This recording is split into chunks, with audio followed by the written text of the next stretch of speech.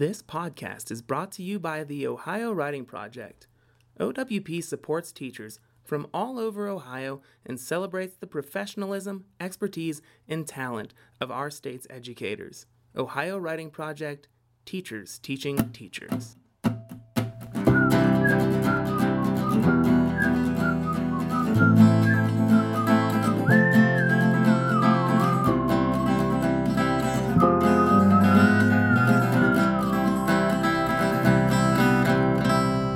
Welcome to Right Answers, a production of the Ohio Writing Project. My name is Noah Waspy, and today I'm bringing you another episode from our series called What's Working. Today we're going to talk with Lindsay Bruggeman, and you might remember her if you listened to, all of our past episodes, which I'm sure you have. In the spring of 2020, the Ohio Writing Project held a series of roundtable discussions to help teachers process what was going on with this pandemic and really just try to sort out a way forward. And Lindsay came up with a really great, catchphrase, and she was featured in one of the episodes. That catchphrase was remembering to have students create instead of complete. And we'll talk to her in just a minute, but first a poem. Yellow Jackets by Karen J. Wyant. When my father held his Bic lighter to the nests in the back of the garage, the gray paper pulp sparked, then blackened. Ashes fell, coating crawling ivy and clover. A few yellow jackets fled, one or two swirled, flying into the sweaty face of my father, but most too stunned, their usual side-to-side swag of a dance flailing in the smoke. When one landed on my arm, I stiffened. His wings settled into a still gauze, body coiled in yellow bands, the same shade as buttercups we held to our skin, cupping sunlight near our chins. Every step careful, quivering, as if neither of us knew who was supposed to sting. Today, in my conversation with Lindsay Bruggeman, we talked about how you can focus on having students build relationships both with the teacher and with each other in some really creative but practical ways. And I loved this chat with Lindsay because it was filled with that really big, heady kind of thoughtful discussion, but it was also filled with those really practical strategies that you can use tomorrow that OWP is famous for. So with no further ado, here it is, my interview with Lindsay Bruggeman.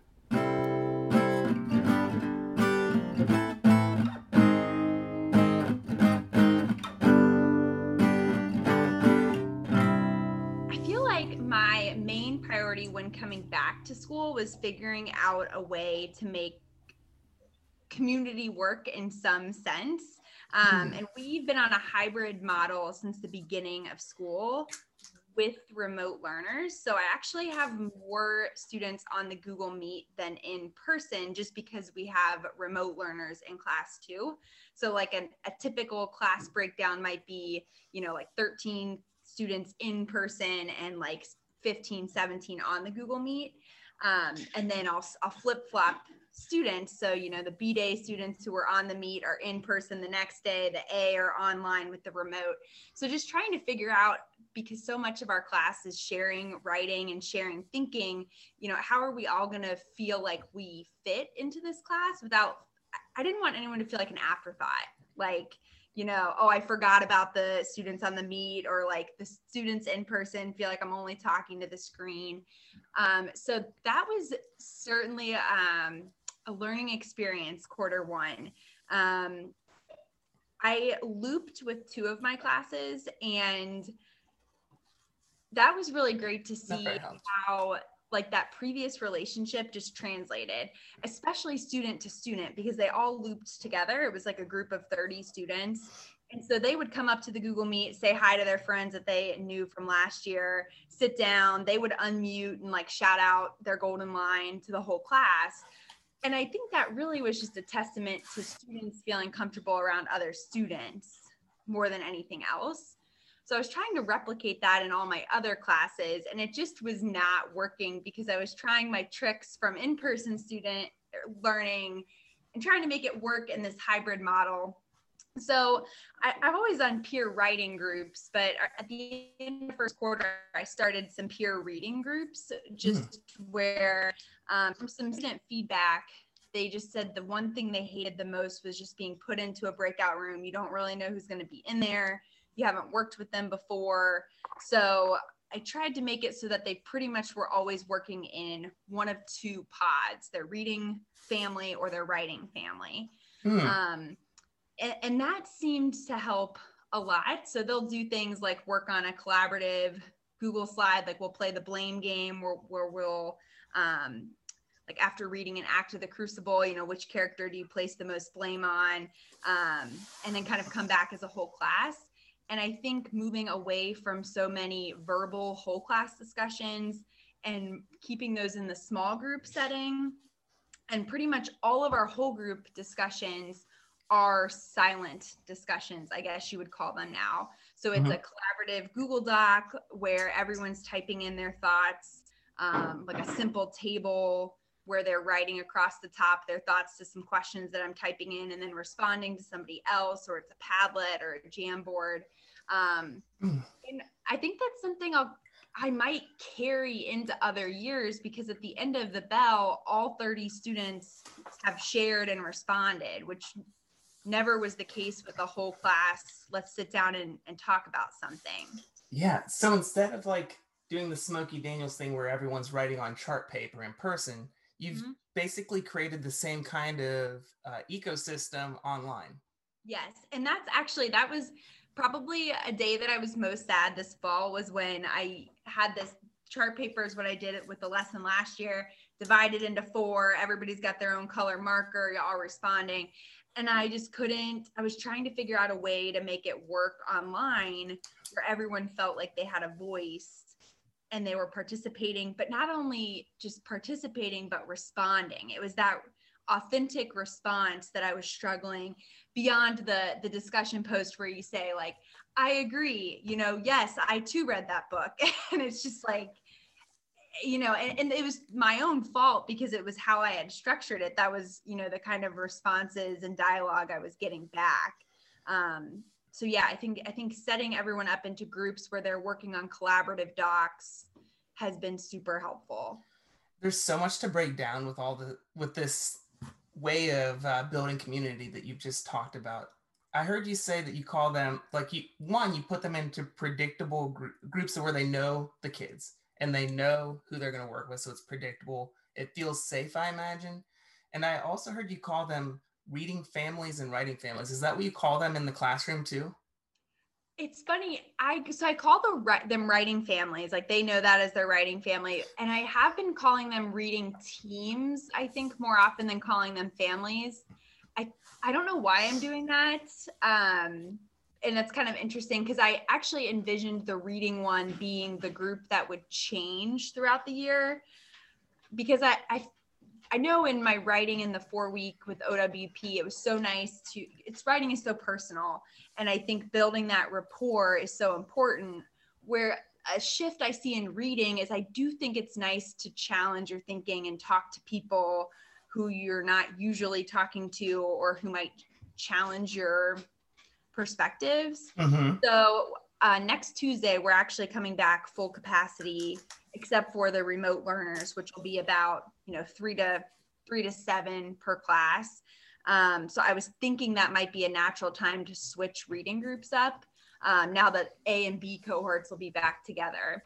So I wonder if that's why I'm calling it like a team you're on for a while versus your family. I don't know. I mean, I think that makes sense, but in either case, what's implicit is it's not just a random group. Like team is a group of people who work together. A family is a group that sticks together. So it's kind of like, it reminds me like back however many years ago when I first got exposed to Donalyn Miller's work, how she called kids readers and called kids writers, and just instead of just saying students or kids. It brands what's going on in a way where it makes students automatically have to be on board with the process. It seems like you kind of branded this process so that students, like you've let students know your intent up front. This is not just a group. It's more than a group of kids doing group work, right? Yeah, and it's funny because I did used to say like, okay, we're gonna have a small group discussion today, and I would try to like upfront, here's your group, and it's on the board, and it's not going to be a total surprise when you get in there. But I would go into breakout rooms, and it would just be silent with cameras and mics off, and I'm like, this is not going well. And now it's like each group has their own kind of personality where like I know the couple groups that I need to pop into right away to get them started. I know the groups that I need to give them 5 minutes and then go in because they've just been socializing the whole time, which is totally fine because it's so quiet sometimes in school that I'm good with that. Socialize, and then I'll remind you to get started. So they kind of develop, I feel like, their own kind of routines, and it's nice to see. If I may, I want to unpack some of this a little bit more because I think that you're doing something automatically that we can all try to do on purpose. Um, it seems like part of your teaching style is lightening things up while also having students do really hard, interesting work. Like instead of saying having students write an essay where they try to decide who is most at fault, you called it the blame game. It's still probably the same schoolwork, and they're probably doing it even more intensely because they're more bought in, I imagine. But what you're doing is you're rebranding it so that it feels like, oh, this is just a fun thing that we're going to do. And I don't mean to lighten it up using that kind of wording, but you get the gist. You get what I'm saying, right? Is that something you do on purpose? That's actually, I'm going to jot something down because it's making me think about my research with low stakes writing. I'm in my last semester right now. So I'm thinking a lot about low stakes writing versus high stakes assessments. And like, when I used to say like, there's going to be a quiz today. And then I would sometimes try saying, all right, I want you to post one of your, look at your annotations, find a quote, and I want you to post, your thoughts on it. Even if it's the same question, like I want you to analyze a quote saying this is a discussion post versus this is a quiz. It was very interesting to me, like the body language of students, the heavy drop of the Chromebook onto the desk where I'm like, I feel like you might be secretly really hoping that it's going to break if you just drop it hard enough. Certain words are loaded, right? Yes. Yeah. But at the same time, you're not trying to like be fake. Like a lot of students can see through it when you're like trying to rename something. It seems like you genuinely try to make it so that school feels like more of an engaging thing to do than school that you're forced to do. Well, and I was talking to another OWP earlier this week. We were trying to think through some of the choice, like reading and writing, we wanted to do this week. And at one point I was like, well, what do I want to do right now to process the world? And I was like, I want to send TikToks and memes, and I want to read articles, and then I want to like text my friends who I will feel safe saying like, this is how I feel. And then I also want to be able to like disengage in that conversation if I need a second. And so we were trying to come up with what that is. And I feel like that's what I certainly did not always do this. Like I used to think about what I would ask students to do. And I would be like, well, why would they want to do that? That's a terrible thing to ask them to do while reading or writing. And so I think when you make it an interesting question, like the analysis sometimes just comes more naturally. Yeah. It seems like you're trying to develop content in a way that feeds into the community that you're trying to build, to bring it back to the original topic, right? Building community is not just putting kids in groups. It's not just having kids do class meetings or icebreakers. It seems like building community happens in lots of subtle ways throughout a school day. Yeah. And what does that look like when throughout the school day, everyone's literally in different places, but then also, in different places with how do they want to participate, and, is there space for everyone to participate in some way? And I think last year I definitely became more intentional about doing more silent discussions and gallery walks, trying to value introverts a little bit more, a lot more, because it just was something that I hadn't intentionally focused on in class. And I think that work last year helped me think through what this looks like, because I had these kind of ideas for, well, how could you participate in a way that's not raising your hand and just verbally sharing or responding? Yeah. So a lot of your building community is also making sure that every student can have a voice and feel seen and heard. Yeah. And I think, and some days I do it, more than like I end the day and I feel like that. I hope everybody feels as seen as I feel like I saw you all. And then some days I'm like, man, did I ask how everyone's doing today? I think especially just everything is at a rapid fire pace this year we have 40-minute bells to open up as a Google Meet and get everything going. And I just kind of keep trying to remind myself, not that it doesn't matter what we do and don't do and what we get through, but like, if we just feel like we're sprinting for a year, that's not going to feel good for anyone at the end of the year. But I have to remind myself that a lot. Like every week I have to look at the next week and say, what can I cut to make room for like something that probably matters more, whether it's a free write or some independent reading time and talking in a group. That's so smart, because yeah, every teacher knows this dichotomy of the teacher brain. Like, I have to get through this. I have to slow down and make sure that I'm doing it well. And these two parts aren't always interacting with each other. No. And sometimes they're really not. And sometimes one voice is louder than the other. And there's this weird guilt that sometimes comes with cutting something. But I'm like, you can't just keep adding things in. At some point, you're just going to burst at the seam. So I have tried to, if I add something in, I'll look and try to cut at least one thing in the next week or two that I maybe did last year. I started doing that with my closet, where if I buy something, I try to find at least one item to donate or to find, whatever else, take to Clothes Mentor and try to sell. So I've tried to do that with my lessons this year. It's a lot like writing in general, isn't it? Yeah. Like, you have to kill your darlings sometimes in order to make sure that the message like is really potent and gets through. Yeah, it's so true. So true. I could talk to you about so many things forever, but I want to respect your time. So what is whenever this episode comes out, with whatever time is left in the school year, what do you hope teachers will keep in the front of their minds? I was thinking about one of the last times that we spoke about like the good bones of classrooms. And that was in a time where, that was true.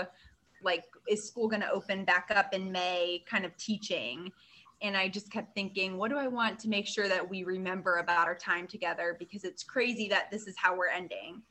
Well, now here we are, we're going to go through a whole year teaching in this fashion.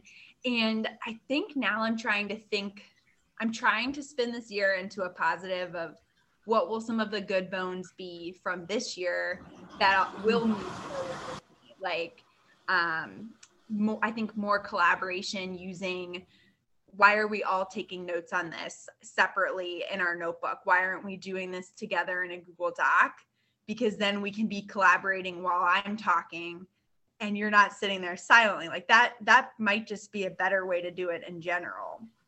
So I'm trying to now kind of flip towards, okay, what does this mean in the future? Like, what's going to stay in my classroom and what can I expand on? So maybe trying to find at least one thing that you feel like will stay with you or you'll carry with you.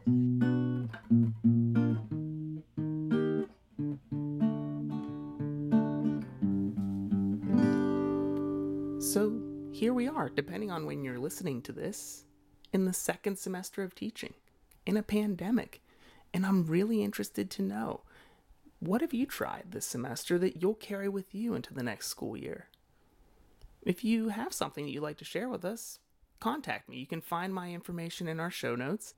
And who knows, we might just feature your work in an upcoming episode of the podcast. Also, in our show notes, you can find ways that you can get connected with the Ohio Writing Project and a way that you can follow Lindsey Bruggeman's work on Twitter. So be sure to check those notes out. And as always, thank you so much for tuning in to Right Answers.